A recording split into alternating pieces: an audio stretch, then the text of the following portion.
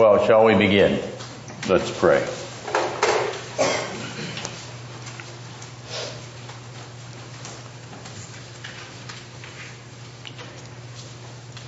We do not come to your word, Lord, without the plea that the Spirit who inspired it for our understanding may open our understanding to understand it, indeed, in a deeper way, because He is the Spirit of truth and illumination.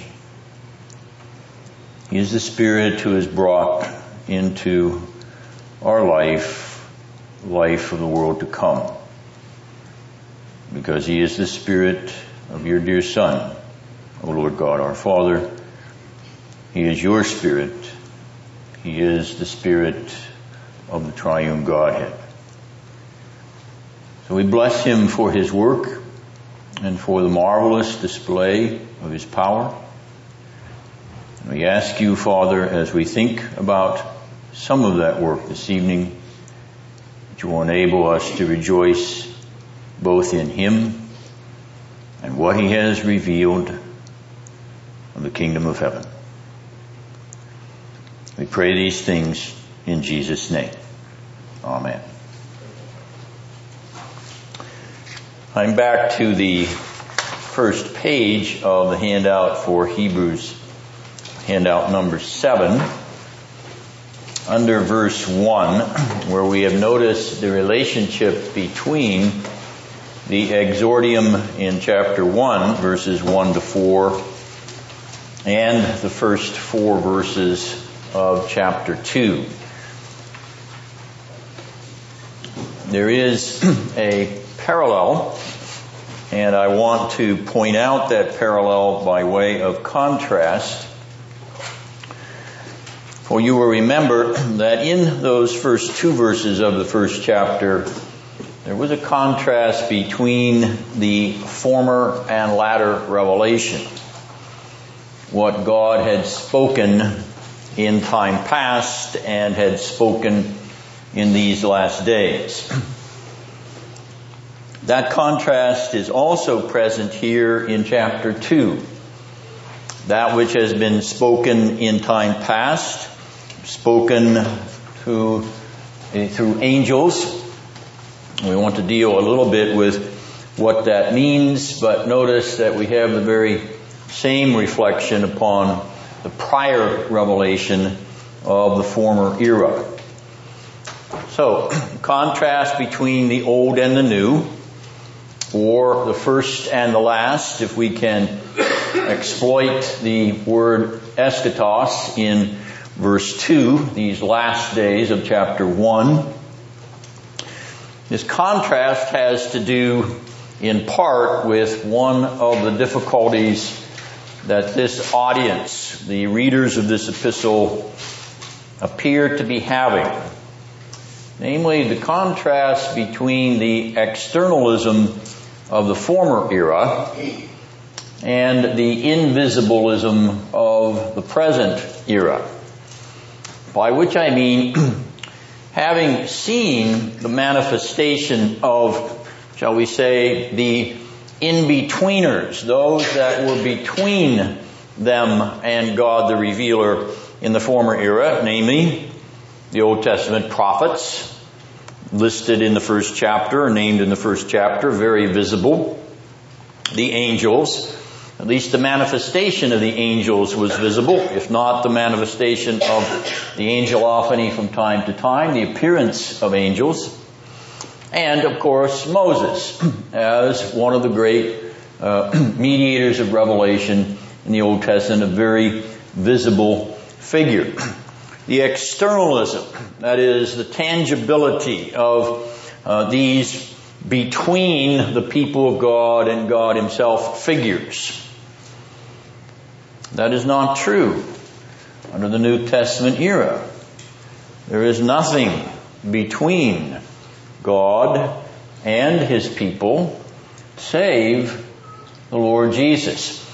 You might say that, therefore, there is, in fact, an in-between. There is a visible person. Yes, in His incarnation He was manifest. but he is no longer manifest, visible to the eye. We believe on him by faith, and consequently this mediator or intermediary character of the Old Testament has been passed away, and that loss of the external, that loss of the outward, that loss of the visible seems to be troubling this congregation, this community.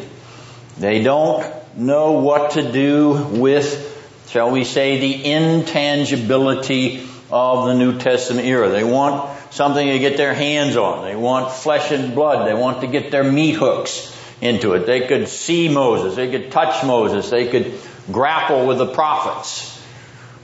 They cannot do that under this era in which Christ sits at the right hand. And so they're disturbed by it. And when pressure comes in the form of persecution or putting them in jail, they begin to wobble a little bit because they don't have anything to hold on to tangibly. And consequently, this is the first concrete element or mention of this subsidiary problem. What I mean subsidiary, this is underneath the surface of this community. There's something bugging them, so to speak, and what's bugging them is the absence of what they remember from the Old Testament era. Namely, its externalism. We're going to see this again as we march through this epistle, particularly going to see it in chapters 3 and 4. All right. Now, that might seem to be a disadvantage of the newer era, the eschatological era. That is, that there is no tangibility to it, no visibility as there were with the visible prophets and Moses and the manifestation of the angels in the former era. It might seem to be a disadvantage. In other words, that this administration, this era, is of less value, less importance. But in fact, the author is turning that argument around. He's saying that because there is no intervening external or visible mediator, that is, somebody between you and God who stands between you and God in that visible way, that this era of the New Testament is better. It is a better age. Well, you might say to me, but Jesus is the mediator. Yes, he is. But you see, when we're talking about Jesus, as we've learned in the beginning of this first chapter, when we're talking about Jesus, we're talking about God himself, the second person of the Godhead. And so consequently, in this new era, there is no visible mediation that is a kind of barrier or a hurdle that you have to go over or go through in order to receive the benefit of God's revelation. That revelation comes directly to you because of the risen Christ.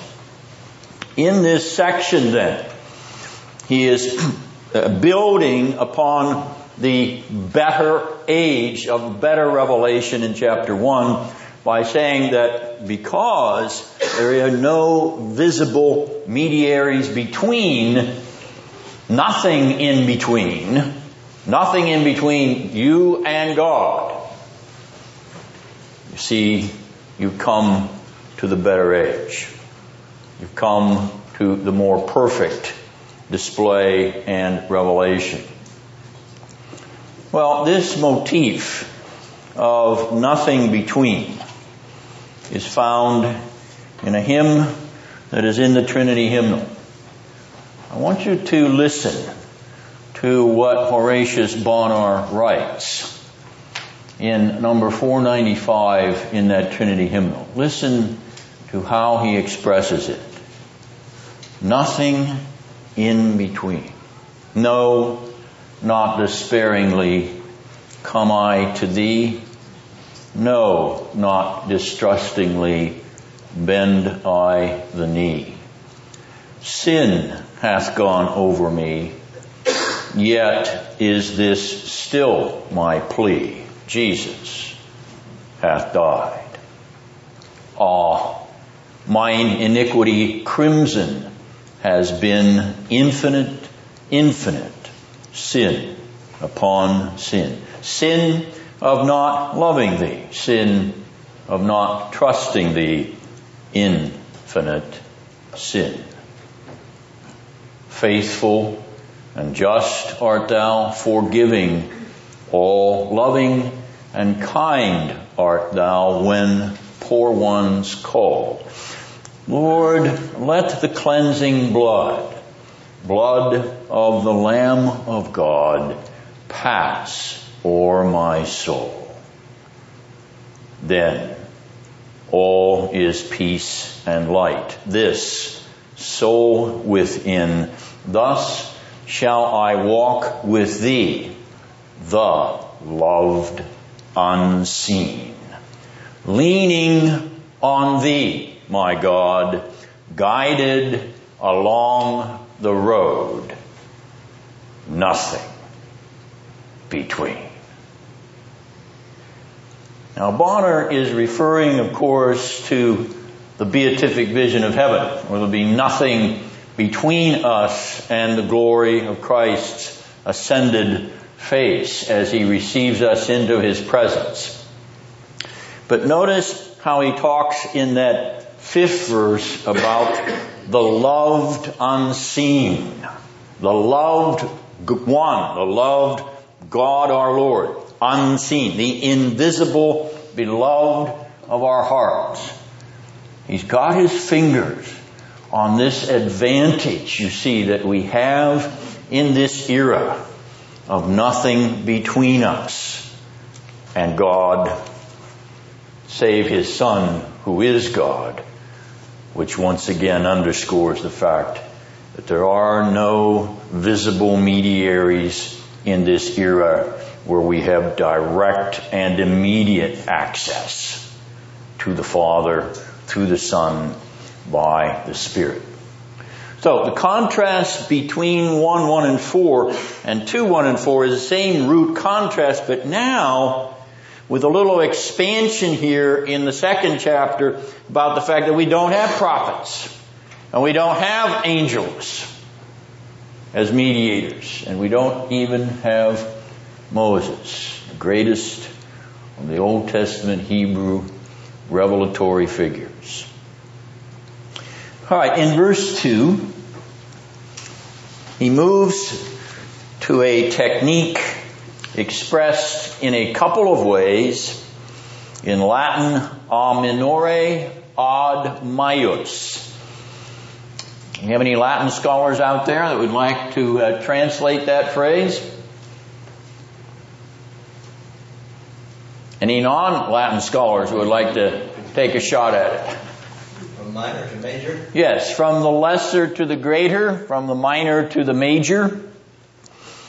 Now, what is he arguing here from the lesser to the greater? Well, from the lesser, if the word spoken by angels, ... then the greater, how shall we escape? Okay, so the greater is the era of the New Testament.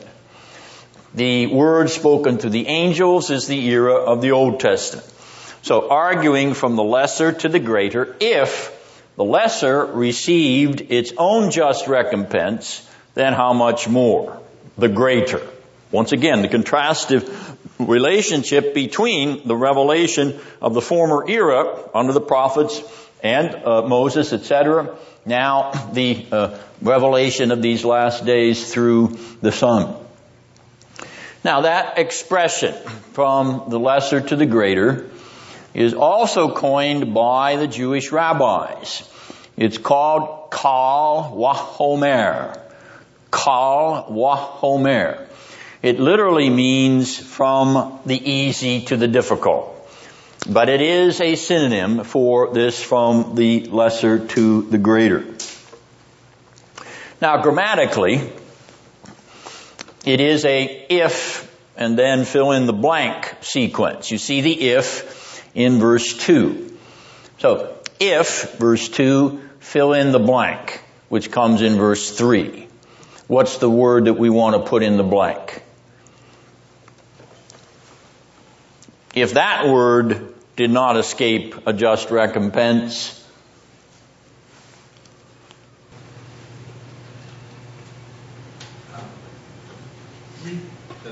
Then this word that has been spoken in verse 3, namely the word of our salvation. It's an if-then relationship. Okay?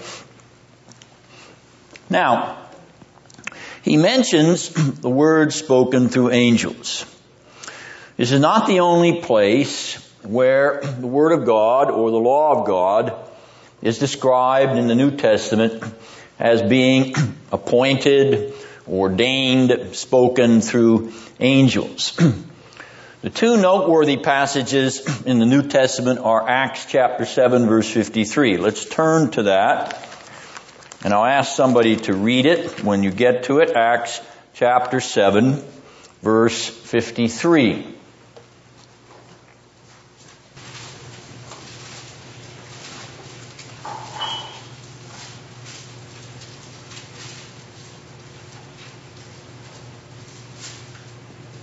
Terry, are you there? Yeah. Okay.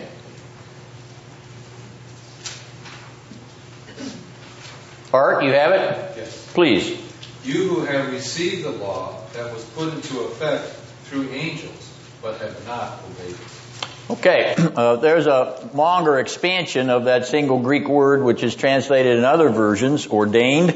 Let's turn over to Galatians chapter 3, verse 19.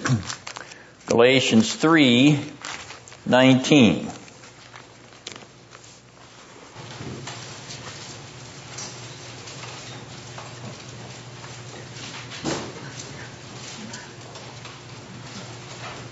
Loretta, do you have it yet? I do. Thank you.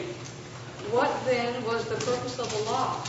It was added because of transgressions until the seed to whom the promise referred had come. The law was put into effect through angels by a mediator. All right, there again, we have this relationship of the law ordained through the agency of angels.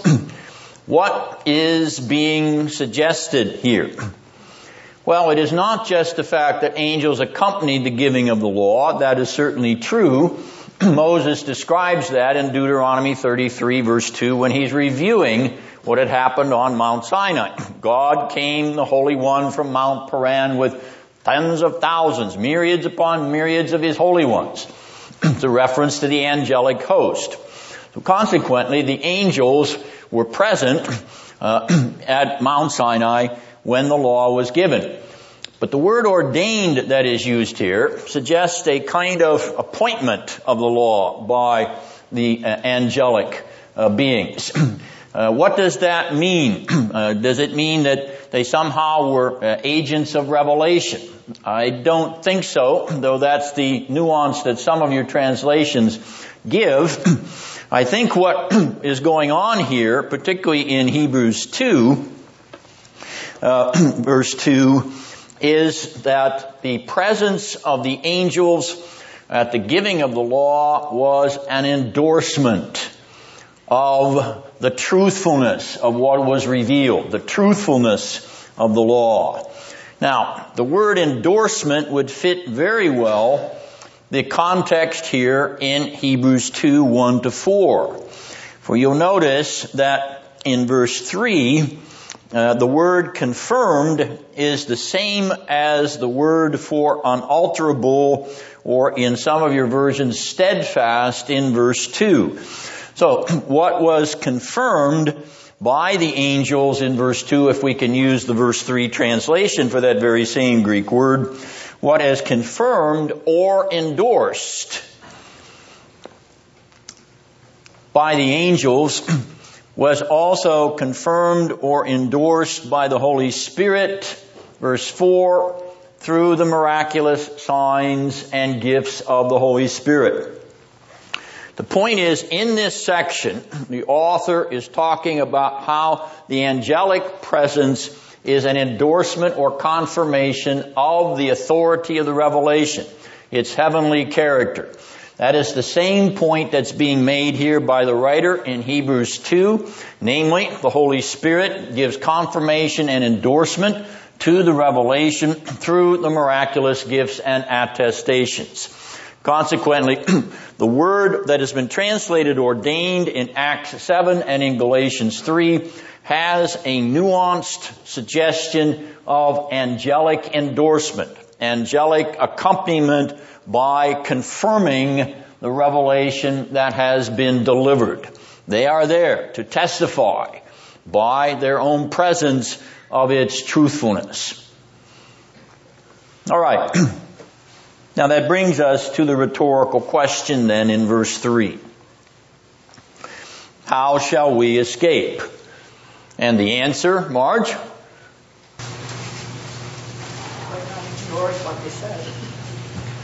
How shall we escape? That's the rhetorical question. And the answer to the rhetorical question is? We shall not escape. It has a negative answer.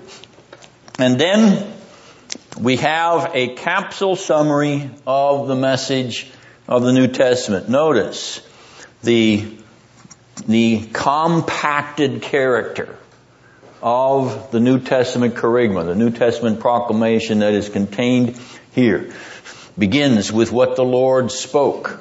In other words, the gospel as the Lord Jesus proclaimed it. Then those that heard him, they heard what he spoke. They heard his proclamation. And we heard what they heard from what he spoke. And then God attested or confirmed or endorsed what he spoke, what the disciples heard, and what we heard from them by miraculous signs and gifts of the Holy Spirit. You see the pattern here. The pattern is that the revelation, this surpassing, better, newer eschatological revelation, is spoken by the Lord himself. It is heard by those who heard it, the disciples. We heard them, and all of it has been confirmed unto us as truthful revelation of the Lord, from the Lord, by the attestation, by the manifestation of the miraculous gifts of the Holy Spirit. Now, this sequence here is in direct parallel with what we find in chapter 12. Chapter 12, verse 25. And Andy, if you would read that verse for us when you get it. Hebrews 12:25.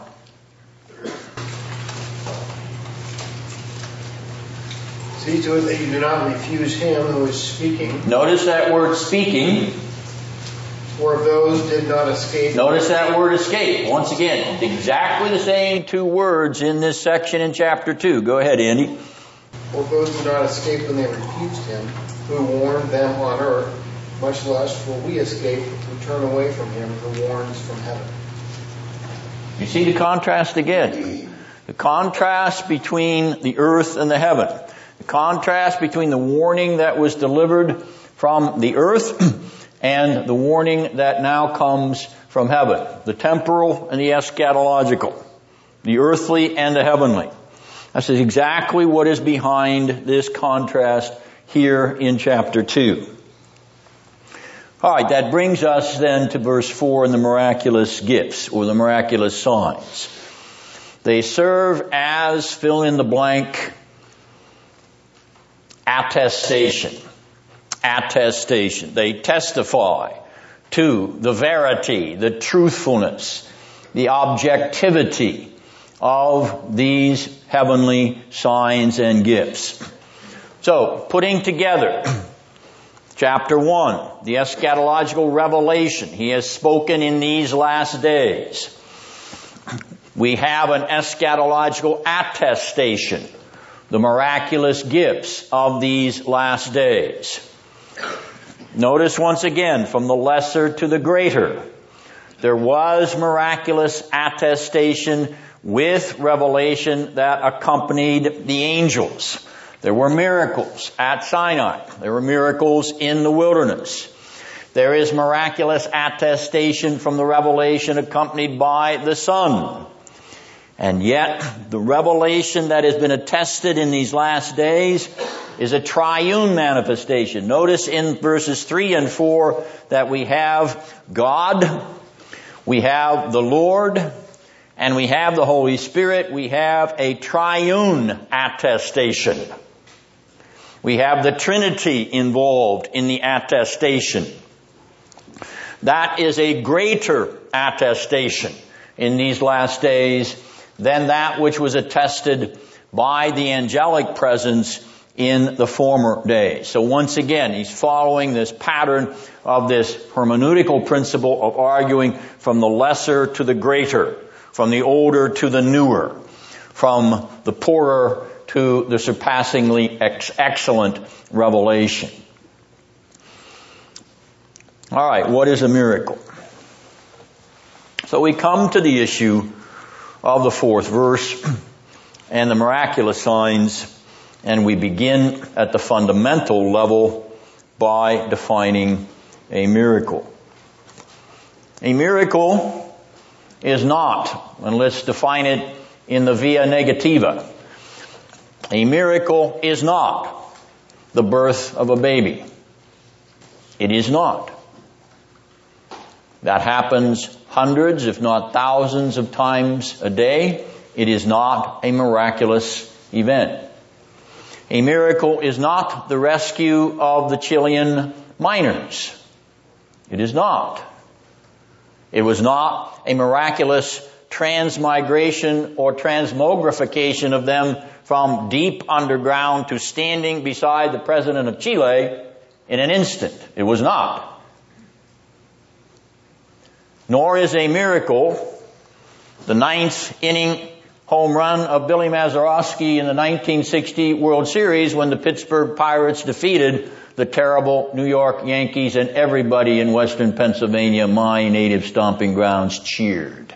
50 years ago this month. The only World Series that is still remembered every year by a community. 50 years later, they gather at what remains of old Forbes Field and they listen to a tape recording replay of the entire ball game. And they cheer, all 3,000 of them, once again when Billy Maz rounds third base. Now, just to pique your interest a little more, Bing Crosby, who happened to own part of the Pittsburgh Pirates in 1960, had that ball game taped by video off of a TV screen. In 2 canisters found in his wine cellar last summer, they found the only living copy known of the whole World Series Game 7, 1960. It will be replayed this fall on the Major League Baseball Network, those of you that have cable. You better believe this Western Pennsylvania boy will be ready to see it. Because we all know where we were on that day on 3:36 p.m., October 13th, 1960. I was walking home from high school, and everybody poured out into the streets. I didn't know what happened. I just know they won, but I didn't know how they won. Well, at any rate, that was not a miracle. Though some of us regard it as the greatest World Series victory in the history of the series. All right, what is a miracle? It is a supernatural act or a supernatural event. It is not a natural act. It is not a natural event. It is not the birth of a baby, which is a natural act. It is not the rescue of the Chilean miners. That is a natural act. It was all done by natural processes. No, a miracle is a supernatural act. It has no natural processes, no natural cause and effect. Well then, how is it caused?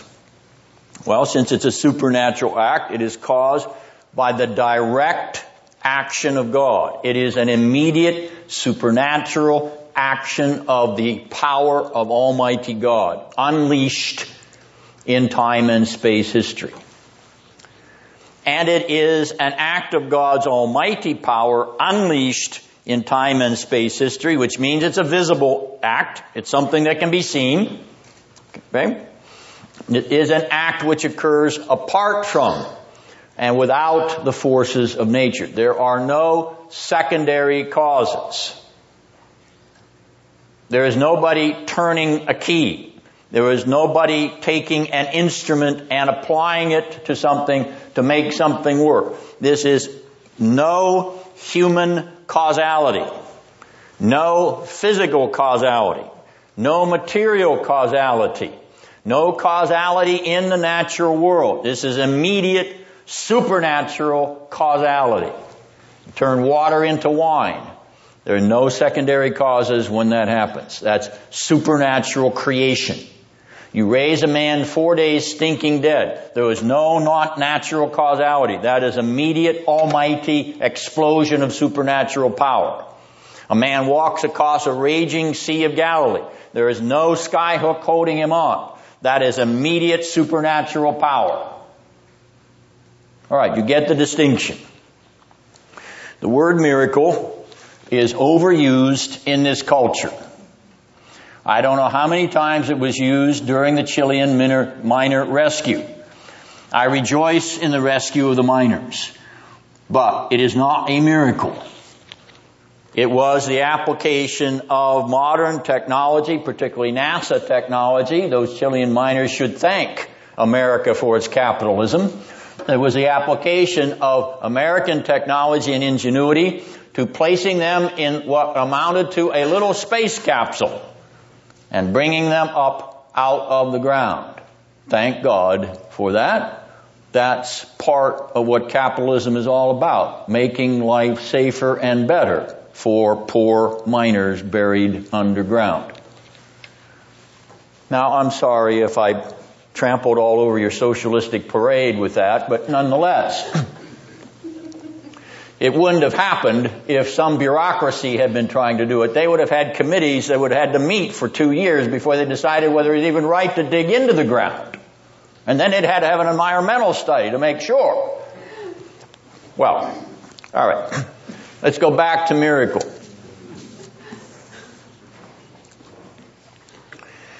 I gave you an article, actually it's a revision of an article that I wrote over 30 years ago, Understanding the Miracles of Jesus. And I want to go over that article with you in conjunction with this passage in which we are told that God bore witness to the revelation of the gospel given through His Son, given through the disciples, given through those who heard the disciples by miraculous gifts and signs of the Holy Spirit. Now, I'm going to be rather laborious about this because I want to give you a chance to raise any questions if you have them, and I also want to make sure that you understand what I have written. That's part of the reason I've given it to you. So, let's begin. Understanding the miracles of Jesus. During the last 200 years, synoptic, and when we say synoptic, we mean Matthew, Mark, and Luke. They are the synoptic evangelists or the synoptic writers. Synoptic and Johannine, that's the Gospel of John. Miracles in those four Gospels have been apologetic tools in the hands of Orthodox controversialists. Right, now apologetic tool is a tool in which the Christian faith is defended against those who reject it. In the case of miracles, there are not many modern New Testament scholars who believe in miracles. Most all of them believe that the miracles in the Bible are symbolic myths. They are not true. They did not happen. So, because they don't believe in supernatural events, they don't believe in the miracles of the Bible. Those people are not orthodox. That is, they do not believe the right doctrine. Orthodoxy means the correct biblical doctrine. The Bible talks about miracles, not only in the New Testament period, but in the Old Testament period. The Bible talks about a God who is capable of performing miracles, because He's a supernatural God. And a supernatural God can perform supernatural acts in time and space history. So the objectivity of the miracles is defended by Orthodox controversialists. They apologize. They give a defense for the trustworthiness, historicity, reliability of the miracles recorded in the Old and New Testament. Now they're controversialists because they're arguing against the debunkers and the deniers of the miraculous in the Bible. Okay, any questions about the first sentence? You're all following what's at issue here. All right, these defenders of the faith. All right, they're apologists. Now that's not all they do, but they're apologizing by defending the truth of Christianity. They have proceeded as follows. First of all, they have observed that since God alone could empower a person with miraculous gifts, miracles identify the agent as a messenger of God. Now, the classic text that expresses this is John 3:2. Let's turn to John 3:2 for a minute and let's read what Nicodemus says there. John chapter 3, verse 2.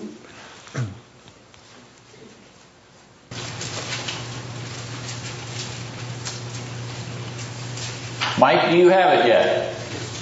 Please. This man came to him by night and said to him, Rabbi, we know that you have come from God as a teacher, for no one can do these signs that you do, unless God is with you. John's word for Jesus' miracle is signs, and we'll talk about that in a minute, but I want you to notice what Nicodemus says there. We know that you're a teacher come from God. How do we know that you're a teacher come from God? We don't know that you're a teacher come from the devil, because nobody could do these things that you do unless God were with him. God would not give the power that you have to a devil, which is what Jesus says when he calls the Pharisees ridiculous for thinking he's casting out Satan by the power of Satan. That's absurd. A house divided against itself won't stand. I'm not from Satan. I'm not from hell. I'm doing the works of God. I'm doing the works of virtue. I'm doing good things with this miraculous power. I'm not building up the kingdom of Satan. Therefore, angels don't have the power to perform miracles. All right? Only God can give a person miraculous gifts. Now, that quotation from John 3:2 is also endorsed in part from the widow of Zarephath in 1 Kings 17:24. When after Elijah raises her son from the dead, she confesses to him, now I know that you are a man of God. How did she know he was a man of God? Because he had miraculous power to raise her son. That's how she knew it. And she's a Gentile. And she confesses it. The Exodus 8 is a reference to the magicians in Egypt who say that this is the finger of God when Moses brings the third plague upon Egypt. All right, so these Orthodox defenders of the faith have said that a miracle identifies a person as a messenger of God. We know you've come from God. Nobody could do these miracles that you're doing unless God were with him. Second, now when the messenger says, thus saith the Lord, how many times does the messenger in the Bible say, thus saith the Lord? 4,000 times. 4,000 times, thus saith the Lord. Count them up in your concordance. Okay, I didn't do it. Somebody did it. But 4,000 times the message is, thus saith the Lord. Well, then, the miracle authenticates the claim to be a vehicle of thus saith the Lord. Therefore, what you're saying, the Lord has endorsed. He has attested by the miraculous sign. You are a channel of supernatural revelation. Nicodemus says, you're a channel of supernatural revelation, Jesus, Rabbi. I know you are, because nobody could do these miracles unless God was channeling his supernatural revelation through you. You get the point here. This is a very obvious point to Nicodemus and to the widow of Zarephath for that matter, and to the magicians in Egypt. Conclusion. Therefore, the miracles are an endorsement of the inerrancy of Scripture. The miracles are an attestation that what is here is thus saith the Lord, and God cannot lie. Titus chapter 1. Inerrancy means there are no errors there because God Himself cannot reveal an erroneous truth or an erroneous matter. I shouldn't say erroneous truth, that's a contradiction. All right, are you with me? All right, this is a standard way in which the so-called argument from miracles has been used in apologetics, in defending the faith. Now, what I'm going to say in the rest of this article, the ensuing argument, is not to be construed as a rejection of the validity of this apologetic approach or its conclusion. It is there in John 3:2. You cannot avoid it. It's in the text. I'm sorry. It's there. It's in the book. And so, I think the way the book speaks. Now, supernatural revelation is accompanied by supernatural attestation. That's what we have seen in Hebrews 2, 3, and 4. The revelation that is coming from the supernatural arena from God Himself is endorsed, confirmed, attested by supernatural, miraculous signs. The following argument suggests, however, that the strictly apologetic aspect does not exhaust the significance of the gospel miracles. Complementary aspects are equally significant.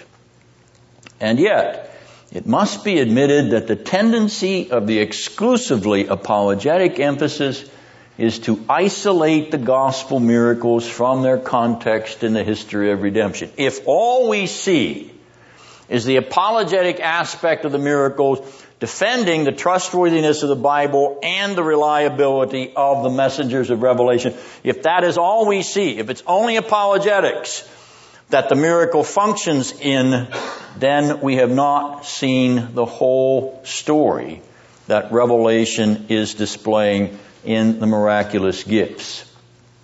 That is, the gospel miracles are intimately related to what has preceded them, the retrospective aspect in the history of redemption, and what will follow them, the prospective aspect in the history of salvation, or the Historia Salutis. To say this is to suggest that the gospel miracles are best understood in a biblical, theological, or redemptive historical framework. They exist in a vital relationship with the past, the present, and the future activity of God on behalf of His people. So, we're not going to isolate just the apologetic aspect of the miracle, though that is valid. We're going to say there's dramatic richness in the miracles. There's something more here than just the defense of the faith. All right, how do we get at that? Well, the Apostle John gives us a clue to this biblical theological framework in his Greek vocabulary. John's most common name for the miracles of Jesus is the Greek word semeion, rendered signs by the New American Standard Version. You saw that when we had John 3:2 read. Nobody can do these signs that you do, meaning miracles. The miracles of Jesus are signs. Now notice the related English word. Our English word semaphore comes from that Greek word semeion. You know what a semaphore is. Well, maybe you don't know anymore since they don't use them much anymore. But those of you who once upon a time knew about semaphores, maybe even Boy Scout camp or Girl Scout camp, in my day in Boy Scouts, we had to learn how to use them. We had to wave them. I never did learn it very well, but at any rate, it was part of the merit badge. Okay. Semaphore was a way that particularly ships would send messages by the way they held the flags and sent the signal by way of semaphore, transmitting a message. All right, that's behind the Greek word for signs in the Gospel of John. Now, the word dunamis is the predominant synoptic term, emphasizing the explosive power present in Christ. Notice our related English word dynamite. The synoptic writers, Matthew, Mark, and Luke, prefer a different Greek word for Jesus' miracles. They prefer the word dunamis, an eruption of power, an explosion of the power of the kingdom of heaven. It erupts in the world in a supernaturally visible manner. Well, of what then are Christ's miracles signs? Let's take the Johannine word. They are signs of what are they signs? All right, now I'm going to give a series of illustrations in the next few lines, which will help you understand how they signify or what they signify. For instance, our modern day advertising industry uses signs in order to attract the consumer's attention to the featured product. The billboard sign identifies a product so that we may be attracted to it. In other words, the sign gets our attention. It's an attention grabber. That's one way we use signs. Second, we know that the object advertised on the billboard represents or symbolizes a product which is available now. You see that Toyota Camry on that billboard, and you know over there at Magic Toyota on 99 there is a Toyota Camry on the lot. So it is available now. What is signed is available now, present tense. Finally, our highway departments use signs to point the way ahead. 12 miles to Northgate. Okay? 45 miles to Bellingham. Okay? Down the road. See, signs point the way to what's in the future. So, let's summarize the illustration. Signs function in three significant aspects for us. Attraction and identification. They attract our attention and they identify something of interest. Presence and availability. What is signed or signified is present and available now. Futurity and anticipation. What lies ahead, what we anticipate down the road in the future. All right. Now, let's take that and use it with respect to the biblical theological framework. The modern illustrations help unfold the biblical theological framework we are attempting to demonstrate. That is the richer than the mere apologetic approach to the miracles. The miracles of Jesus are signs. Signs attracting attention to Jesus as the Lord. Christ's signs identify him as the master. In Latin, the dominus. You see, that's the word for Lord in Latin, dominus. They identify him as the master of the universe. He is the Lord of the universe. Dominus. Understanding Christ's claim to be very God, John significantly uses the theophonic name. That is, the I am name of God from Exodus 3:14. I am that I am. Notice how Jesus uses it. I am the bread of life. That's the God name. He's taking that name upon himself. I am the bread of life. I am the light of life. I am the resurrection of the light. That name is a name by which Jesus claims to be God. The Lord, the master of the creation.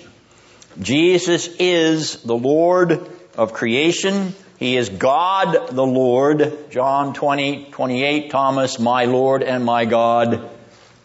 His miracles are credentials attesting that claim. And so, the signs, the miracles, as attention-getting devices, constitute the apologetic aspect of the gospel miracles. They identify Jesus as God the Lord. Well, do they identify Paul as God the Lord? Do they identify Moses as God the Lord? If so, why not?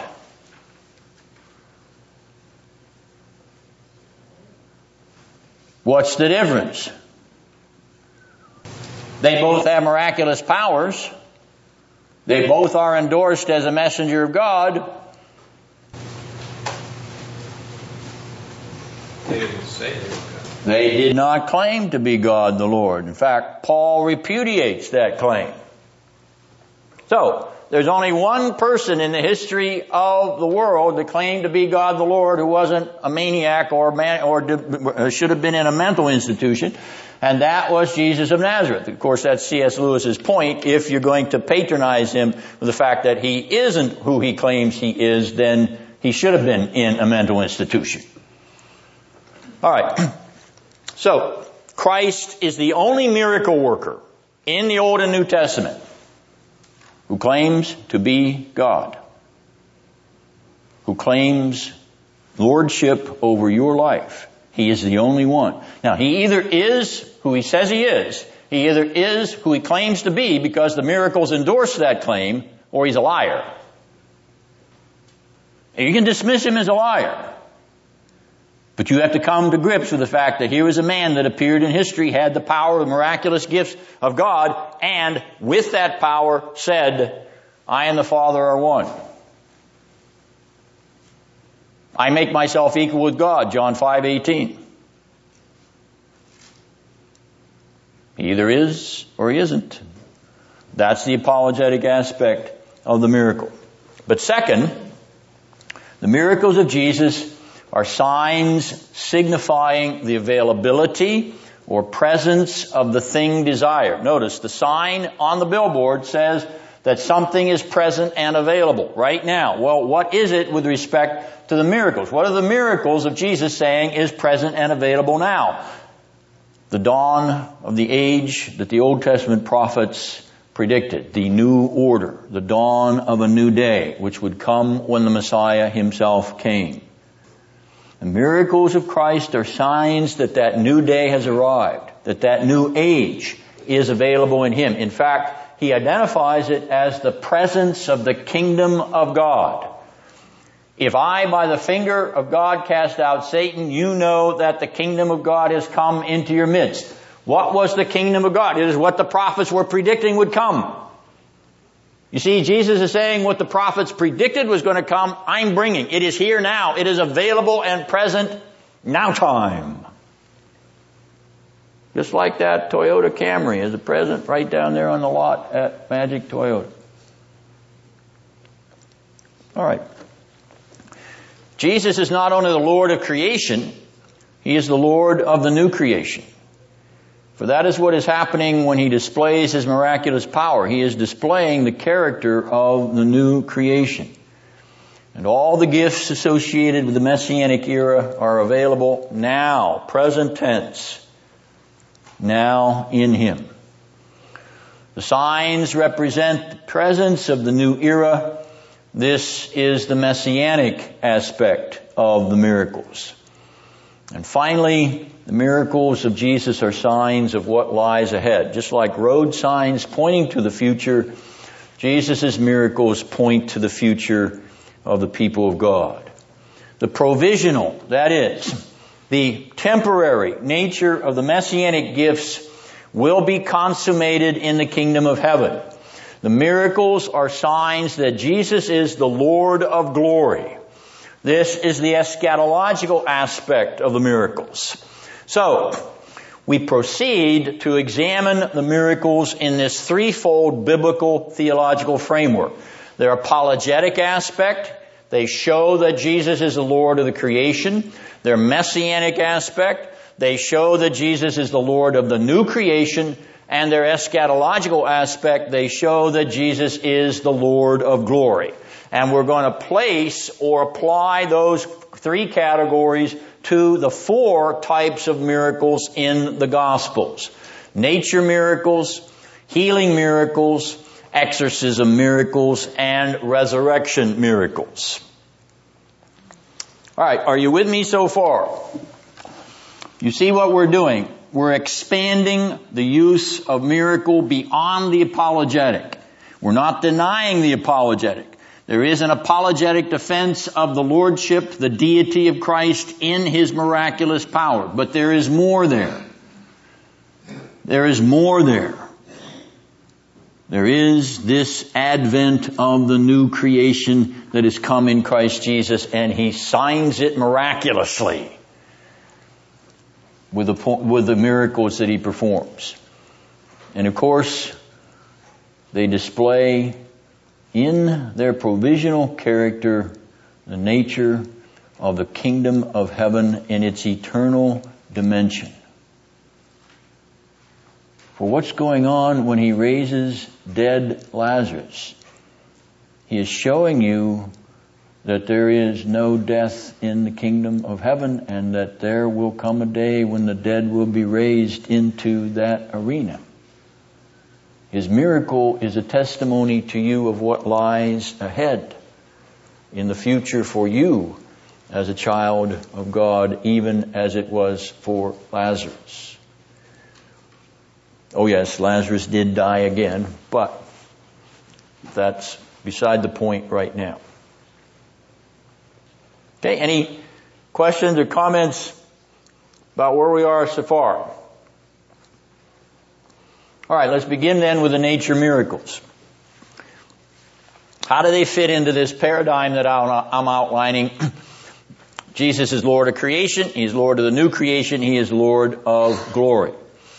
Jesus stills a storm, walks on the sea, changes water into wine, multiplies loaves and fishes. These are all nature miracles. They are signs that Jesus is the Lord of creation. Attention is directed to the fact that He is God with almighty power over the created elements. Wind and wave obey their master, their dominus. Meat and drink are altered by His will. So, the nature miracles are a testimony to you that Jesus is the Creator. He creates wine out of water. He creates peace out of a stormy sea. He is the master, the dominus of the created arena. And so, He is testified as Lord of creation. But there is more. The nature miracles are signs of the dawning of the new creation. A provisional sign of the dawning of the new creation, and yet nonetheless a sign of that wonderful era. In this man, dominion over the fallen creation is restored.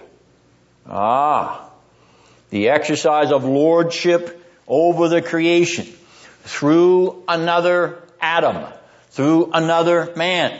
The miracles are an indication that that order has been restored. Raging disorder and wild chaos, lack of abundance and failure of supply yield to harmonious peace and plenty. Jesus stills the waves. Peace, be still.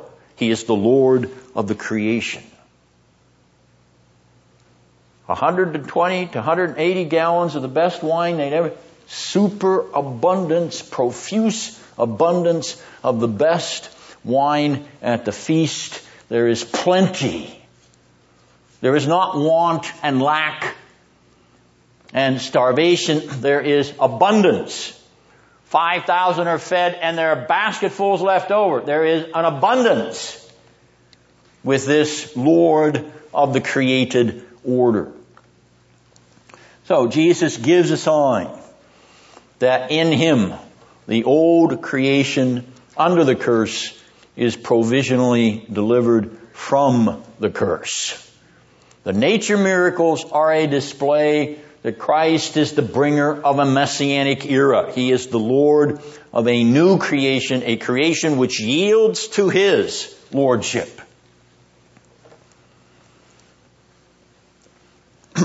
So what the prophets yearned for is available now in an inaugural manner. Christ signifies that the creation is no longer subject to the curse. The prophetic vision of a creation restored to its paradisaical state is fulfilled. The abundance of wine at Cana. The bread for 5,000 with baskets left over. Prophetic hope of a paradise regained with fruitfulness and peace and abundance overflowing. Those are all messianic testimonies to what will happen when nature itself is restored by the messianic prophet of the Lord. Now finally, the nature miracles are eschatological signs. They're eschatological signs of a truly new heaven and a new earth. There will be no more curse, no chaos, no disorder, no lack of supply in the kingdom of heaven. Notice how Revelation 19:7-9 is used as an invitation to the wedding supper of the Lamb. It attaches itself directly to the marvelous celebration at Cana. The entire created order will find its ultimate rest in the Lord of glory. All right, so the nature miracles participate in this threefold pattern. They display the apologetic aspect that Jesus is Lord God. They display the messianic aspect that He is the bringer of provisional peace and abundance. And they testify to the kingdom of glory where there will be eternal peace and abundance and no hunger, no thirst, no want, no lack anymore, for the former things are completely passed away. All right, it's time for us to take our break. So take your break and we'll come back and take a look at the last three categories, filling out, again, this pattern of how the miracles function, particularly the miracles of Jesus. And I remind you that you're invited back tomorrow night. I know that's a 24-hour return, but you're welcome tomorrow night to celebrate the Reformation with us here as we look at the East European Reformation.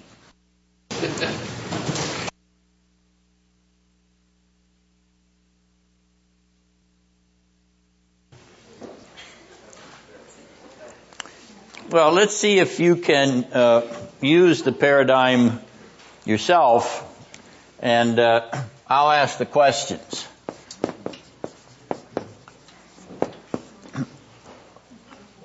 Well, let's take a look at the healing miracles and think about, what I've explained so far. And we have the three aspects of a miracle. So we're going to examine the healing miracles in terms of those three aspects.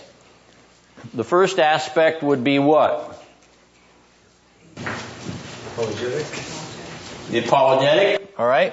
And in the apologetic, what are we showing, Ben? The truthfulness of that which is spoken. Okay. But when we're talking about the Lord Himself in this relationship, He is the Lord of creation. So we identify Him as God. Okay, now how does that fit in with the healing miracle?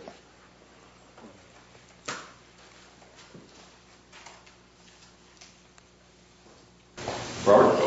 He's doing a recreation? I'm going to save that for down here. Okay, but that's a good thought. He is performing an act of creation. That is, He's creating health out of illness.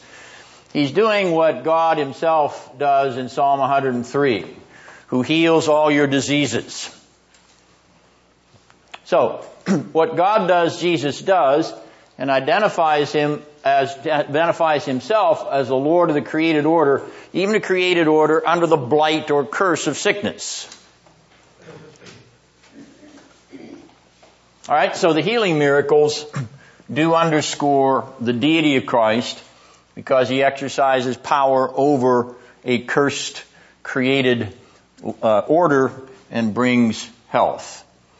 Right, now what's the second aspect here of the miracles? We're going to stick with, Ben started us on the track of the categories here. All right, so what's the next category, the single category? It's available now. It is, which shows what?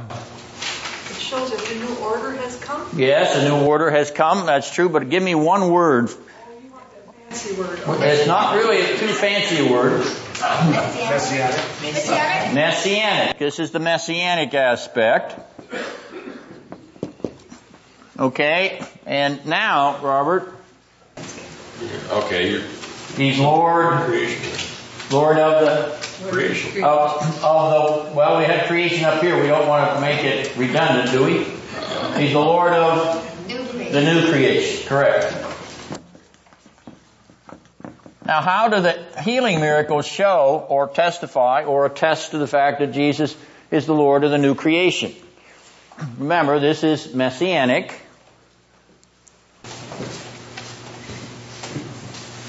Overcoming curse. Overcoming the curse. Any messianic prophecies? The blind shall see. The eyes of the blind shall be opened. The tongue of the dumb shall be loosed. Yes. He takes the messianic prophecies of what's going to happen in the messianic age. No, the prophets say that when the Messiah comes, the sick and the lame and the halt are going to be made well. And Jesus does it. In fact, He does it in order to provide a sign that He is the Messianic Lord. He heals the lame and the sick and the halt and the blind in order to demonstrate that He is the Messianic Savior. He is the Messianic Lord of a new creation. Now, He doesn't heal all sickness. Not everybody in Palestine that was sick when Jesus was alive got healed. No. In other words, He doesn't alleviate the curse perfectly. He does it perfectly for the time in which He heals for the people He touches, but not for everybody. This is provisional. That is, it is temporary, pointing beyond itself. And in fact, the people that He did heal from sickness did die later on themselves. Something else came to take them away. But nonetheless, He gives a sign that He exercises this messianic power and alleviates their sickness immediately. Now, what's the last category here? Eschatology. This is the eschatological. The eschatological aspect of the miracles, which show that He is what? Lord of glory. Lord of glory. This is the glory of heaven. Okay, so glory of heaven and eschatological are synonyms here. How do the healing miracles show that? How does Jesus show that He is the Lord of eschatological glory? By making the sick well. Shows in the future what there will be, the healing in the future and glory. Is there any sickness in the kingdom of heaven? Are there any lame or blind or halt there? No. There is perfect healing. There is perfect restoration in the eschatological kingdom. So Jesus gives a sign of what lies down the road in the perfectly consummated eschatological kingdom, in the kingdom of heavenly glory, in the eternal kingdom of heavenly glory. There is no more sickness or sorrow or death anymore. For the former things have passed away. Okay? See how more richly nuanced are the miracles? How they begin to pulsate with a dramatic character which is greater than just this mere apologetic aspect. Yes, the apologetic aspect is there, but there is this richer messianic aspect which attaches it to the Old Testament prophets. And there is this richer eschatological aspect which attaches it to the book of Revelation. You see what we're doing? We're attaching the miracles. Here's the miracle here in the time of Christ. We're attaching it retrospectively and prospectively to the history of redemption. We're putting it in the drama of the unfolding history of salvation. We're not simply isolating it as a kind of, shall we say, philosophical or apologetic philosophical tool. We're enriching it. We're identifying it with a narrative of the unfolding history of revelation, history of salvation. All right, now let's just change the label here.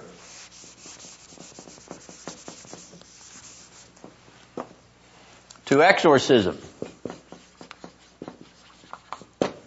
Mary Lou, what's an exorcism?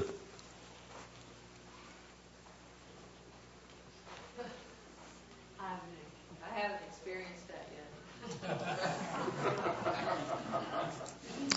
yet. You never will. Hope not, Why won't you? because I'm going someplace else. Because? Because I'm not going to be there. But it's not even possible for you to have an exorcism. Why? The devil's cast out. Pardon? The devil's cast The out. devil has been cast out. And who has come in to dwell? Mary Lou? Christ. Christ has come in to dwell, and he's stronger. He's stronger than Satan. So, in other words, if you belong to Christ, the devil cannot take you over. It's impossible. He'd have to overcome the Son of God himself. He'd have to overcome the Holy Spirit that indwells you. So no Christian, no genuine Christian can be demon possessed. Can't happen. Or else we got a problem, don't we? All right, so exorcism is casting out of Satan. Jesus definitely does cast Satan out.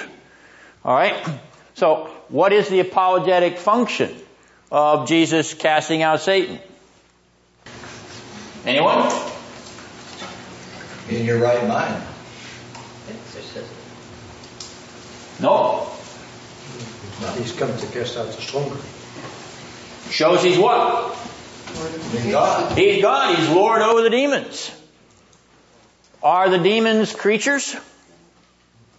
Yes. Does he control them? He not only controls them, he can see them. He knows they're there. Do you know they're there? Oh, that weird behavior that person did that last Sunday, that there must be demon possessed. No, sorry.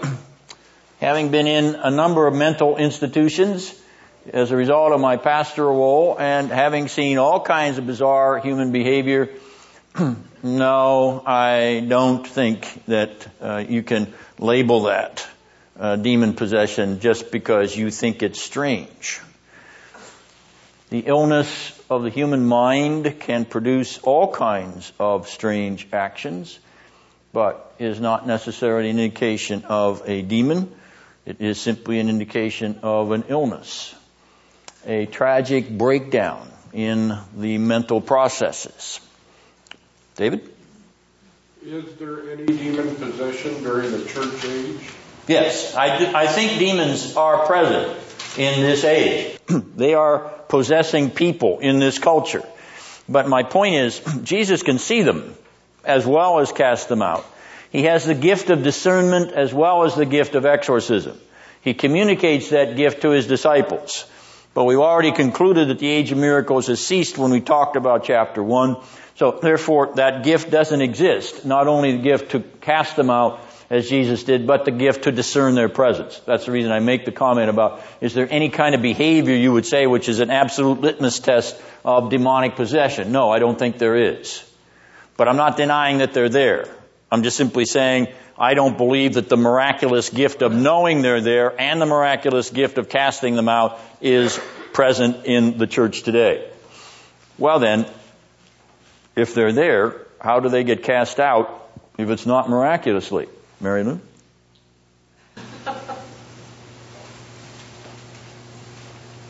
Well, it's because of the protection we have from Christ in us. So if Jesus comes in, then if that person was demon possessed, the demon's going to go out, right? We won't necessarily know. There's no visible nature or there's no visible act that suggests that the demon go out. Don't fall down on the floor and writhe all over the place and therefore the demon went out. No, that's no necessary indication. But the point is, that the demons are present in the culture, and they do enter into sinners in this age.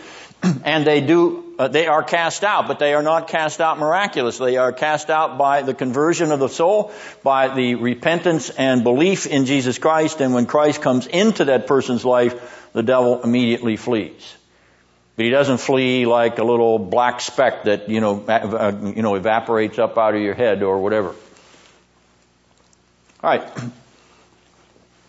What about the messianic aspect of exorcism?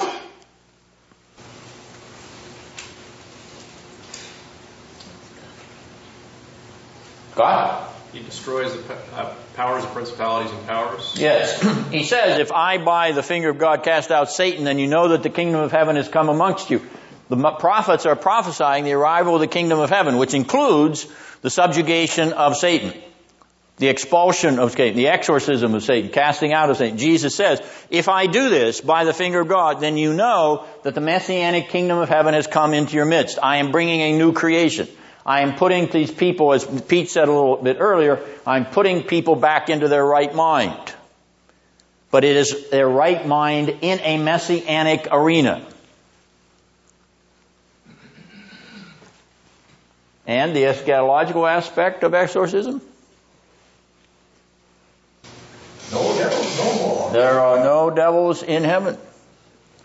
The only place the devils are is in hell. Now it is true, the devils are going to be called up to the judgment throne in heaven, but they're going to be called up to the judgment throne in heaven in order to be judged and consigned to hell forever, as well as the spirits of the damned. Those who reject Christ are also going to be consigned to hell forever.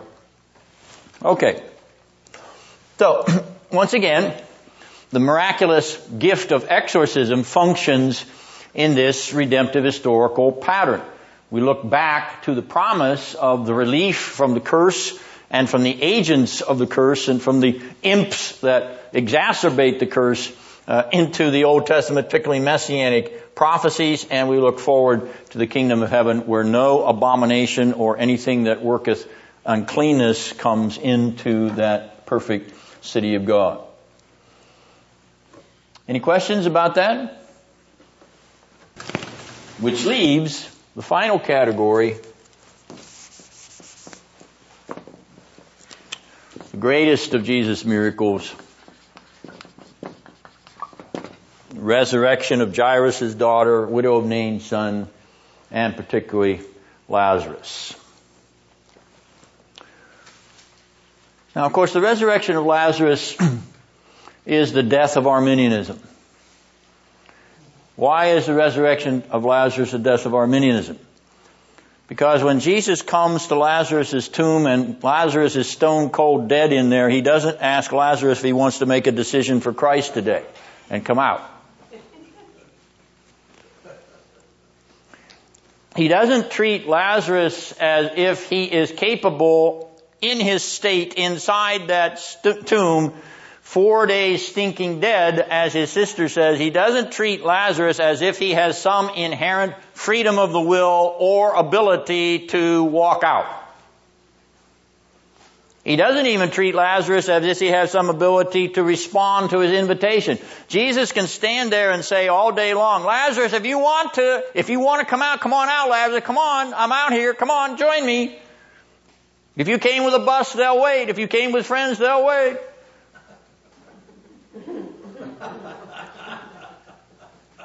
Jesus doesn't use that kind of evangelistic invitation at Lazarus' tomb. Now, this is a theological point. We're talking about how the resurrection of Lazarus is in fact a display of the resurrection of any sinner. Ephesians 2. Paul says it. You were dead in trespasses and sin. He didn't say you were sick. He said you were dead. You were like Lazarus, 4 days stinking cold on the slab in that tomb. The stone rolled over it, and you were shut up in eternal darkness.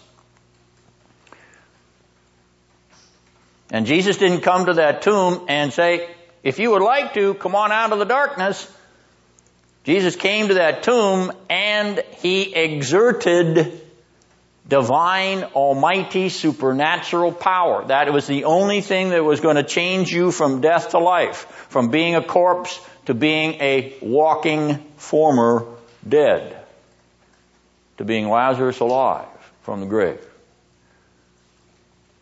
He has made you alive together with Christ Jesus and quickened you. He, God, not you, not your free will, not your decision, not your ability. You don't have any. You're dead, spiritually lifeless. You have to have life in order to walk out of that tomb. The only way you're going to get life is from the one who has life to give, and that's God Almighty. And so the resurrection of Lazarus puts the lid on Arminianism. Nobody that understands that miracle can ever be anything other than a Calvinist. Can you? Can you? Squeeze Arminianism out of Lazarus in his tomb. Tell me how Lazarus can in some way respond.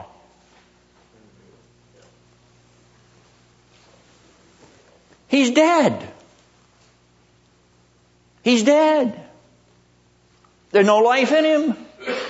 And yet if he lives, it's not because of anything in him, is it? If he lives, it's because Jesus makes him alive. God raises him from the dead. Supernatural act of regeneration, resurrection. Now, we're not saying that our Arminian friends are not saved. That's not what we're saying. Please do not misunderstand me. But we're asking our Arminian friends to think biblically, to think about salvation in terms of Lazarus in his tomb. This is exactly what George Whitefield did during the Great Awakening when he preached his marvelous, powerful sermon on Lazarus in his grave, and he reduced that whole story to Reformed soteriology, to the Reformed doctrine of salvation, and he did it in dramatic fashion. He knew John Wesley didn't agree with him. He knew his friend John Wesley didn't agree with him. He didn't think John Wesley was not a Christian, for he was once asked if John Wesley would go to heaven, and he said to the person that asked him that question, sir, Wesley shall be so close to the throne of grace we shall scarce catch sight of him. That's how charitable George Whitefield was to John Wesley. Was John Wesley that charitable to George Whitefield? No. No, because he broke fellowship with Whitefield. Because Whitefield became a Calvinist. How tolerant we Calvinists are. How intolerant these Arminians are. Well, all right. I make a little peripheral point here, but I make it to effect. Let's think about the dynamic power that is involved in raising a dead body. It is not human created natural ability in any sense. It is supernatural, miraculous, regenerating power. That's what's raising spiritual corpses, and that's what's raising physical corpses. It is almighty power, not your puny free will. All right, so the resurrection, how do we have an apologetic defense of Jesus as Lord of creation? And you all say in chorus, because he has the power of God, doesn't he? He shows that he's God by bringing them up. Exactly. Well, how about this messianic aspect? This one's a little more challenging. But you take the basic premise of the messianic character and you look back in the Old Testament prophets. And you take a look at Hosea chapter 6. And you look at Isaiah chapter 25. And in those passages there is this declaration that your dead shall live. On the third day they shall live, even according to Hosea. So in the Messianic age there is going to be life for the dead. That's going to be a sign of the coming of the kingdom of heaven, and Jesus gives you a sign that he is the Lord of that new creation in which life comes for those that are dead under the curse. And finally, the eschatological aspect. He will raise up these moldy bodies and bring them fully resurrected to glory. Like His own. Like His own. You will have a resurrection body like your Lord Jesus' resurrection body. That's the reason, in part, that He was raised from the dead, in order to pioneer the way for you, to go ahead of you, to show you the way of resurrection in His own resurrection body. He's been buried, raised, ascended into glory. That's in front of you. It's behind Him. You get the point. So, when He raises Lazarus and the two others in the New Testament that are described, narratives are described, He is showing us what lies ahead, both for Himself and for those that belong to Him. In glory, you will have a risen, transformed body of glory, subject perfectly to the Holy Spirit forever and ever. Now, I trust that enriches your understanding of the miracles. Our charismatic friends will come to me and say, yes, but you robbed us of the miracles for the church today. No, I didn't. I directed you to the miracles in terms of what they were revealed for the church of every day since Jesus ascended. Namely, that these miracles are a revelation to you of who your Lord is. The miracles belong to you in that sense. They tell you who your Lord is. They tell you what He has done in terms of the Old Testament prophecy, and they tell you what He is going to do. The miracles do belong to you. No, not the phenomenon itself, but what the miracles signified, what they attested, what they revealed. That belongs to you. And it belongs to you more richly than it belongs to the person who is always looking for his next miracle. And what happens when it doesn't come? Have you ever dealt with people like that? Who seek and seek and seek the miracle and it doesn't come. And have you then had to deal with the discouragement, the depression, the sense of betrayal, hopelessness? God doesn't love me.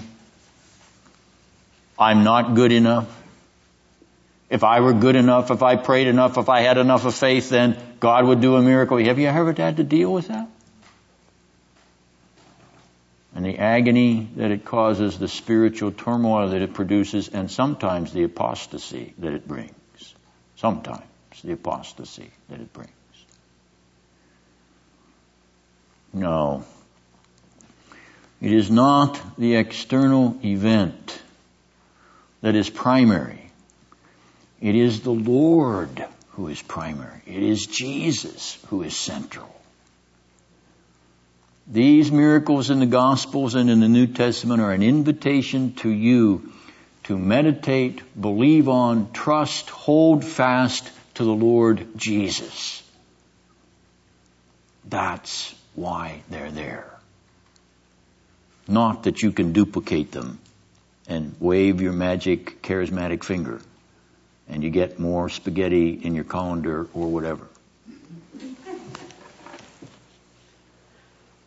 You chuckle at that, but in my dabbling in the charismatic movement, that was one of the common signs, you see, that when you had friends over and you didn't have enough spaghetti to feed everybody, that just pray to the Holy Spirit and the spaghetti would multiply in the colander and you'd have plenty to go around.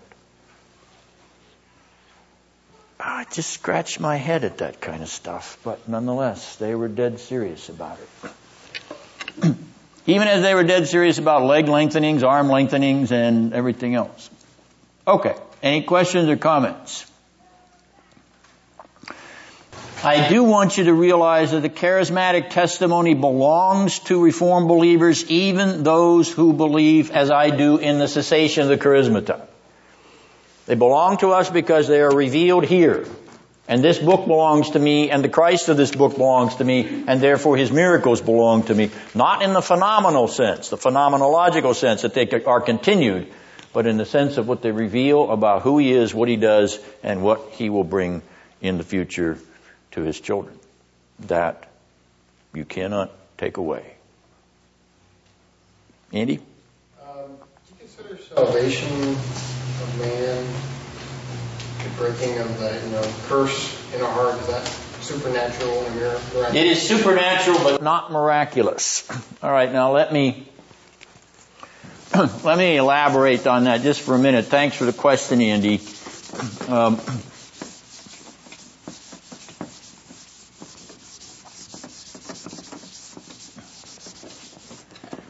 What's the quality of these miraculous, supernatural events? They are visible. Jesus changes the water into wine. You see the wine, the water that has become wine, the wine that has come out of the water. Jesus walks across the water. You see Jesus coming across the water. Jesus raises Lazarus from the dead. He walks out of the tomb.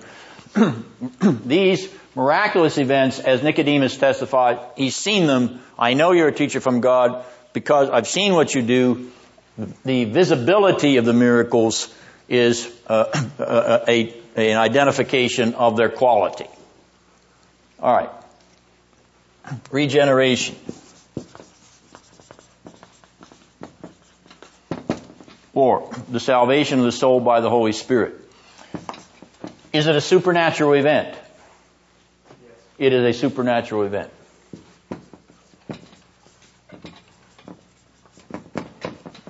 Is it visible? The event itself? No. The fruits, yes. Yes. But not the event itself. You cannot see the moment when the Holy Spirit regenerates the heart. You can tell it from its fruits, but Jesus says in that discussion with Nicodemus, the wind blows where it will. And you don't know where it comes from or where it was going. In other words, you can't see it. You only know it's there by stirring up the leaves, blowing the rain, bending the tree. You know it's there, but you can't see it. You cannot see the moment of regeneration. The Holy Spirit works invisibly, but He works supernaturally. That is not miraculous. Once again, be very precise about using this term the way the Bible uses it. Regeneration is never called miraculous. It is supernatural. It is an act of God. It is an act of the Holy Spirit. But it is not a visible act. Andy? But if we're saying that the breaking of the natural visible order in the breaking of the curse, and so Christ reverses death, He reverses sickness, isn't the reversing of the curse inside of our souls in the same realm as that? And aren't those equal in a sense? It is in the created realm. I don't deny that. But it is the way in which He works in that created realm. He works through the direct intervention of His Holy Spirit to transform the heart, but not in a way that you can see it, except by delayed reaction, so to speak, by the effect of it showing itself. Well, I could argue that you couldn't see Lazarus come to life like you see him walking around afterwards. Yes. I could argue you never saw the loaves of baskets, and the fish burning the bread expanding. You just saw the fact that his baskets afterwards. So I can make that same argument. True. But that the appearance of Lazarus was an appearance of a physical manifestation, a visible manifestation. You don't see a immediate visible manifestation of the transformation of the soul. You can't see the Spirit work on it. Okay? Now, true, you don't see, so to speak, Christ working on Lazarus, but you immediately see him responding to it. You immediately see the man rising up from his bed and walking, as Jesus commands him to do so. You see, the evidence of regeneration can be delayed. It can be delayed for some time. It can actually be there and latent there, and doesn't manifest itself, in the way that we tend to conclude that there's been an evangelical transformation. But it can be there authentically. Your definition of miraculous includes or must include visibility. Yes, visibility. That's the criteria. Okay? Now, understand, we're not denying the supernatural character of both. But one is invisible to my phenomenological eye. Spirit works when and where he pleases. I can't see him when he's working where he pleases. I can see Jesus go to a tomb. I can see Jesus walk on the water. I can see Jesus command that the water become wine. But I can't see the Spirit change a heart. Would you call prophecy miraculous? No, supernatural, but not miraculous. Supernatural communication, but not miraculous. Remember, the prophet's own personality and his background is being used for the harnessing of information which is combined with revelation that's received from without him. But it's also using information that is within him. Good questions. Scott? To support what you're saying, the difference there also is between regeneration and miracle. Seeing a miracle is a degree of probability. And we have a degree of probability this is a believer because of the fruits, but we don't have the kind of certainty that maybe a person has that this body rose from the dead. Good. We can see the dead body rise immediately. So, it's not a question of probability, it's a question of certainty there. Thanks. Yes? Does the Holy Spirit is he ever visible? Does he ever make himself visible? No, not to my knowledge. Now, he shows himself in terms of tongues of fire, but remember, that's symbol. That's not his essence. That's not his essential person, per se. Unless somebody can remember an incident in which he does manifest himself visibly. But I can know his presence. You can know his presence spiritually. Okay? Yes, that is a very real communion that you have with the Spirit that indwells you. But that is a spiritual communion. It's not a visible or, tangible communion. It's an emotional, okay? It's a communion of your feelings, okay? But it's a feeling of a spiritual relationship. Pete? To add to it also, it's at high times of redemption and revelation. It doesn't happen all the time simultaneously within the Scriptures, but at high times of redemption and revelation, like Abraham, Moses, Elijah, Elisha, Christ, and the apostles. Yes, Pete's making the point about these eras of miraculous power. Right, they're not routine. The charismatic movement makes the error of thinking that miracles are routine. They are not. There are periods in which there are no miracles in the history of redemption. Risen from the dead, is that considered a miracle? Yes, that's a miracle. That's the great miracle. All right, now, you have the 8th handout, Hebrews handout number 8.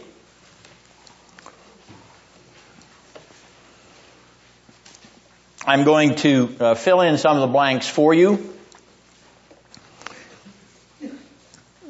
I should note that we are making haste slowly, festinilente, as they said in Latin, which means that obviously we're 8 weeks into Hebrews, and in 13 weeks we're not going to finish Hebrews 13, in case you haven't divined that already. So we'll go as far as we can, and then in January we turn this podium over to Professor Sanborn, who will, he assures me, get through the Epistle of the Galatians in 13 weeks. And so, Lord willing, we will return to Hebrews next fall. So we will give you a break. You can come up for air, so to speak. Scott will let you cruise a little more easily. Well, maybe not.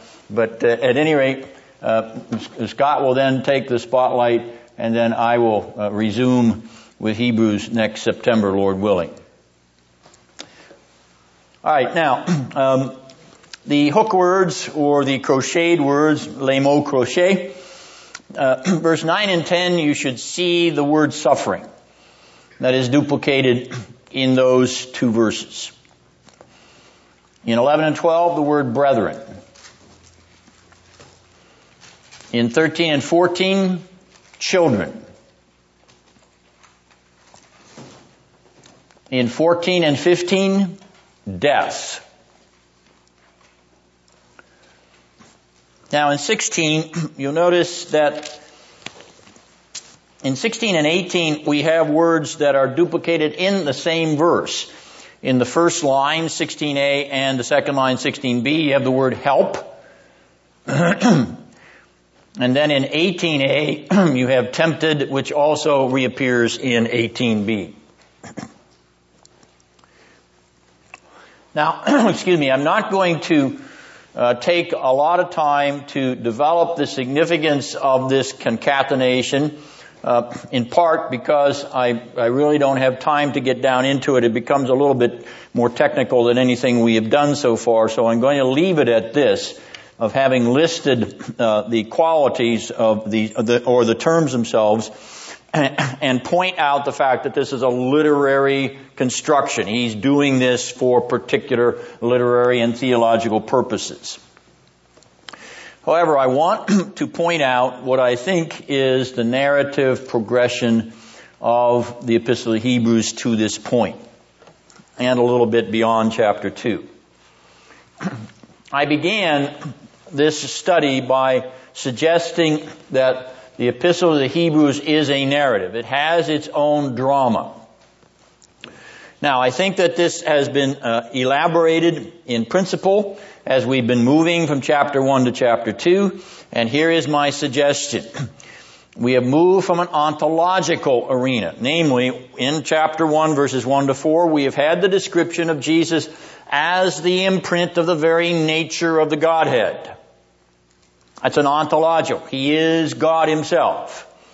All right, so here is the drama of the Son of God in eternal glory, from before the creation of anything in the world. Now notice the sequence. The next arena in which He is described as moving, He's moving about in this arena, is the angelic arena, where the angels come to worship Him. All right, out of His eternal being, the angels are brought to adore Him, to fall before Him and worship Him. All right, now that is the next subsequent narrative movement in the history of redemption. Now here in chapter 2, with the citation of Psalm 8, we come to an Adamic motif. What is man that thou art mindful of him? All right, now I'll fill that out in a minute, or if we don't have time tonight, next week. But we have shifted from the ontological, then to the next step into the arena in which Christ moves the angelic, now into the arena of creation, into the Adamic arena. At the beginning of the creation of man. And in this chapter, verse 16, chapter 2, the writer mentions the seed of Abraham. So he moves from Adamic to Abrahamic, to the patriarchal era. Now he just mentions it. He will eventually develop this later on, but he puts out this part of the advancement of the drama. Christ moving from His ontological glory, His pre-existent deity and Godhead, to the angelic realm, to the Adamic arena, to the patriarchal or Abrahamic arena, and in chapter 3, verse 2, to the Mosaic arena. You see how the story is unfolding. The story is unfolding in the epistle the way the story unfolds in the Bible, in the order of the narratives. He's following the pattern of the narrative of the story of Scripture. After Moses comes Israel in the wilderness. Chapter 3, verses 8 and 9. So he moves from Mosaic to a pilgrim motif in the wilderness of Sinai. And then in chapter 4, he mentions Joshua. And now we are in the era of the conquest. Notice, we move from Abraham to Moses, to the wilderness sojourn, to Joshua bringing them over the Jordan to the conquest of the promised land. And now, in chapter 4, verse 14, and following, for several chapters, he's going to concentrate on the cultic narrative. That is, the narrative of the high priest's role and the tabernacle in the story of Israel's life. All right, my point here is to suggest that there is a broad narrative pattern being unfolded in this epistle. And it is the broad pattern of the unfolding of the Old Testament, the story of the people of God, from Adam to Abraham to Moses to Joshua to the children of Israel in the wilderness to Joshua and to the tabernacle as the center of the worship life of the people of God in the former covenant. Now we'll expand upon this, and we'll in fact see him go back to this paradigm in chapter 11. He's going to go over it again with some different figures, but with the same pattern. Keeping that in mind then, this is not just an epistle where you extract truths or doctrines. This is an epistle which is drawing you into the narrative flow of the history of salvation. You're being drawn back to Abraham, to Moses, to Israel in the wilderness, to Joshua in the conquest, to David and the prophets. This is drama. This isn't just bare fact. This is enlivening your own faith, your own sense of identification with the text. You're being drawn into the story. All right, now, in chapter 2, I believe, this is the reason I have a question mark beside the word frame, I believe there are two literary frames in this chapter, or at least in the last part of the chapter.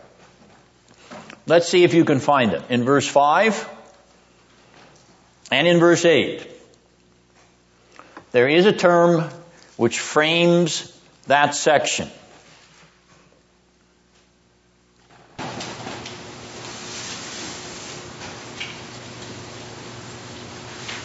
Stephen, your head is up. Subject. The word subject. Okay? Notice in verse 5 and in verse 8, that word appears and it brackets, or it frames that unit of this chapter. Then in verse 9 we have another word that reappears in verse 18.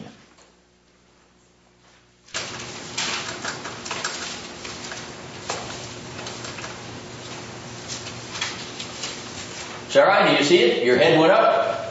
Is it suffer? It is suffer. Very good. Yes. Notice in verse 9. It is in fact a noun in verse 9, but it is the same Greek word in verse 18 as a verb. Now, I put a question mark beside the framing device. Is he intentionally bracketing these verses with this kind of literary marker? I'm not sure about that. Okay? So I'm a little bit agnostic. Nonetheless, I observe it. And so I want to think about it a little more. But I point it out to you so that you actually have a way of dividing the chapter up. Verses 1 to 4 are a unit. Verses 5 to 8 are, I'm suggesting, a unit. And verses 9 to 18 are a unit. There are 3 units. There are 3 pericopes in this chapter. A pericope is the Greek word for a unit of text. All right. That brings us to verse 5 and the challenge of the translation of the verse, particularly the word world that appears there. I'm not going to start into that tonight because we're almost at our stopping point. So what I will do is take any miscellaneous questions or comments you have, and we'll resume next week there on the outline with verse 5. Art? Is your basis for the definition of miracle not that there is a definition in one verse of the Bible, but that as the miracles are described in the use of the word miracle, that it must be the way you say it. Yeah, I think what I'm doing is I'm taking the data from Scripture and creating a definition which fits the data. Now, I have to admit that my definition is based in part upon the definition C.S. Lewis gives in his very important book on miracles. And that is a very important text on arguing against the rejection of miracles in the Scriptures and in the supernatural realm. I would supplement my own definition I gave you tonight and Lewis's definition with what Nicodemus observes, namely that you're a messenger from God. So a miracle is a supernatural act caused by the direct action of God, apart from the forces of nature, no secondary causes, for the purpose of endorsing a messenger of revelation. I would add that to the definition. Pete? When the Christian Reformed Church made its compendium, that was a question that was put into that compendium and answered it as you have answered. I'm in good company. Well, it is, what Pete's observed is that this is a Reformed definition of miracle. When you start looking at Calvin's Institutes, when you look at the Reformed systematic theologies, Burkhoff, etc., Charles Hodge, this is John Murray, this is a traditional definition from the Reformed standpoint of what a miracle is. It's also a traditional definition even in some Methodist circles and Baptist circles of what a miracle is. But definitely is true of Reformed Christianity. Yes, Stephen? I always took Nicodemus as applying what's in, I think it's in Deuteronomy, where Moses talks about when God sends you prophets, this is how you're to know and recognize that they're a prophet. If they give a sign and the sign comes true, or they give a prophecy and the prophecy comes true, you're to listen to them if it doesn't come true.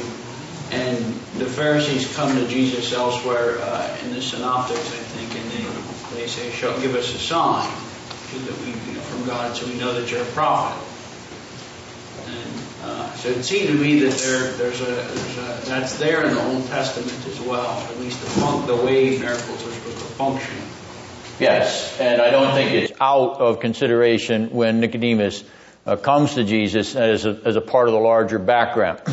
But remember, in chapter 3, he is coming out of having observed what Jesus has done in chapter 2, which he's been performing many miracles in Jerusalem. So I'm dealing with the immediate phenomenological, though I don't want to deny that there may be this rabbinical tradition or actually biblical tradition going back to Deuteronomy 18. So in other words, I didn't exhaust it with just pointing out there's more that's there. Scott? You're mentioning all these motifs in the narrative progression. Would you call these main motifs? The reason I ask that question is because we've even seen before the Adamic motif, the motif of the law. And maybe even if we would go back to chapter 1 where we've seen that Christ is exalted over angels, perhaps over the period of the law, that's weaved in there. Now maybe that's not satisfactory enough to say main motifs. Maybe you want to say the history of redemption. By this, the writer is showing by the history of redemption that we've gone beyond the period of the law. And if we really understand redemptive history, that's where we're going. But how would you approach that? I haven't even thought of what you observed. So I'd have to reconsider it in the light of what I have said. I'm not dogmatic about this paradigm. I'm simply observing that there seems to be a sequence that follows the sequence of the way the Scriptures unfold. And I'm not putting the law in it per se, even though it's been mentioned as an aside, even here in chapter 2. I'm not putting the law in there per se because it's something he's going to go back to later on in this epistle. He's kind of zero in on. Even as he's going to zero in on this cultic and priestly and tabernacle motif. He's going to really expand it in greater detail. So I just want you to have a sense that there is a story narrative behind the way the epistle is unfolding, is developing. And keeping that in mind, then this matter of the New Testament pilgrim people of God fits into that paradigm. It identifies us with the pilgrim, the Abraham the pilgrim, or Adam the pilgrim, Abraham the pilgrim, Moses the pilgrim, Israel the pilgrims, Joshua the pilgrim, etc. That's basically what I'm observing.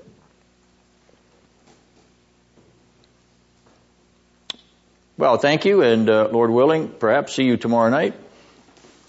You're certainly welcome.